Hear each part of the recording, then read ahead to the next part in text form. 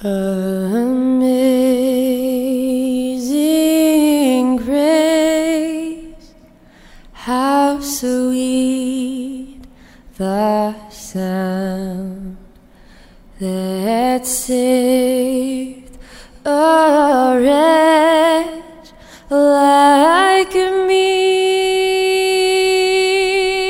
I once was lost, but now I'm found. Was blind, but now I see.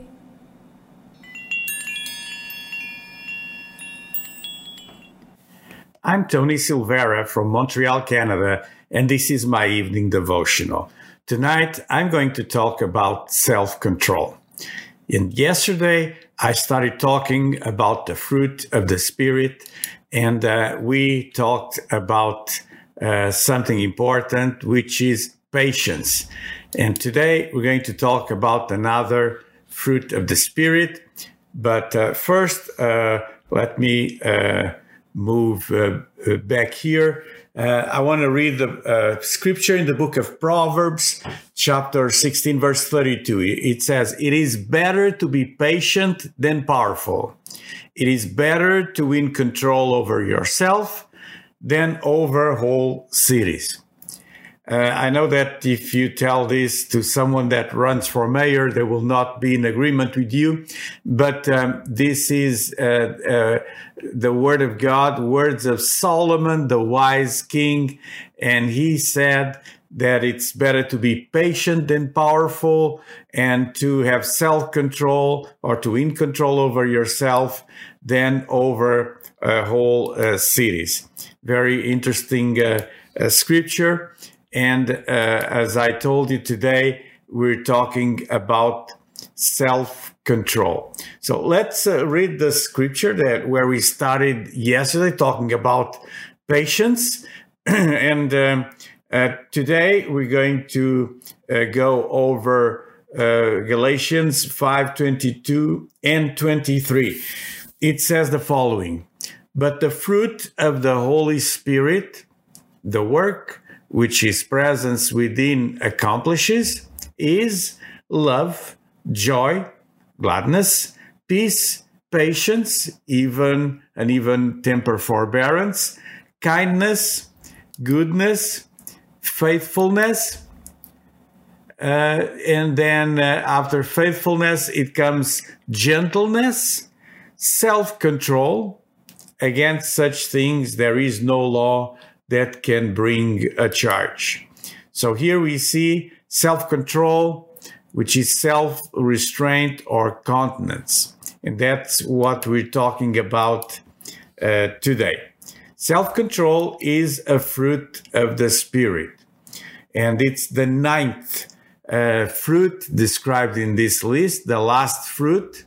Nevertheless, it's not less important than the other ones. And what exactly is self-control? Well, the word we have here translated as self-control, it's the word ekrateia, and it's derived from two Greek words, the word en and the word kratos. En just means in, and kratos means strength or power. So if we had a literal translation of this word, we would say power within or strength within. But the meaning is a meaning of self-control. That's what it means. It's power within. And self-control helps you resist temptation.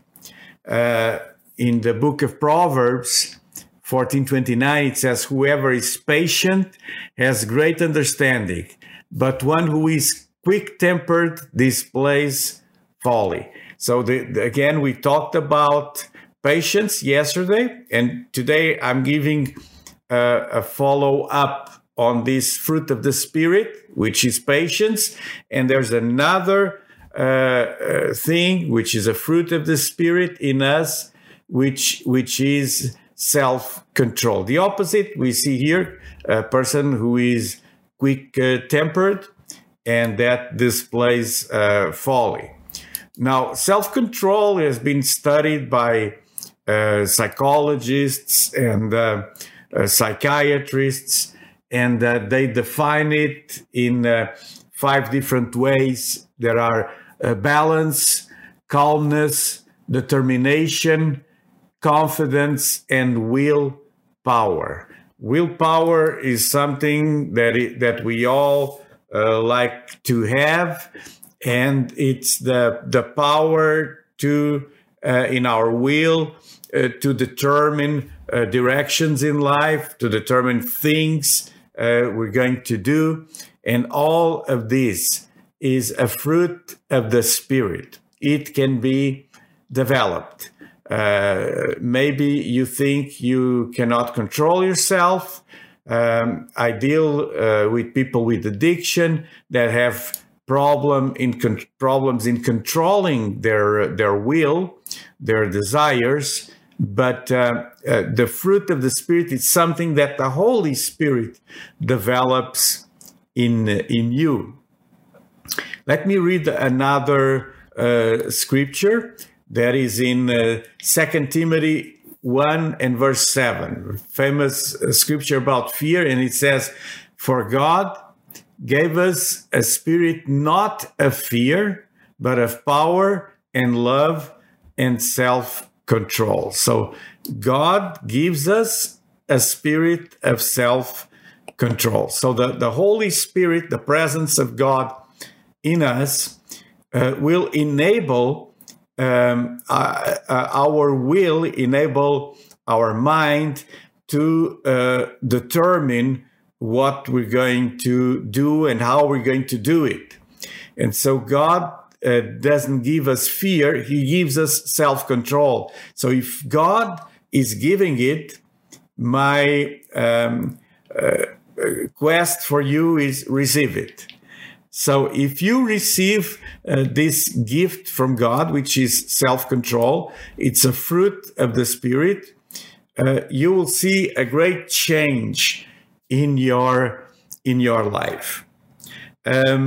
Let me give you a last scripture from King Solomon, and he said the following, Proverbs 25:28.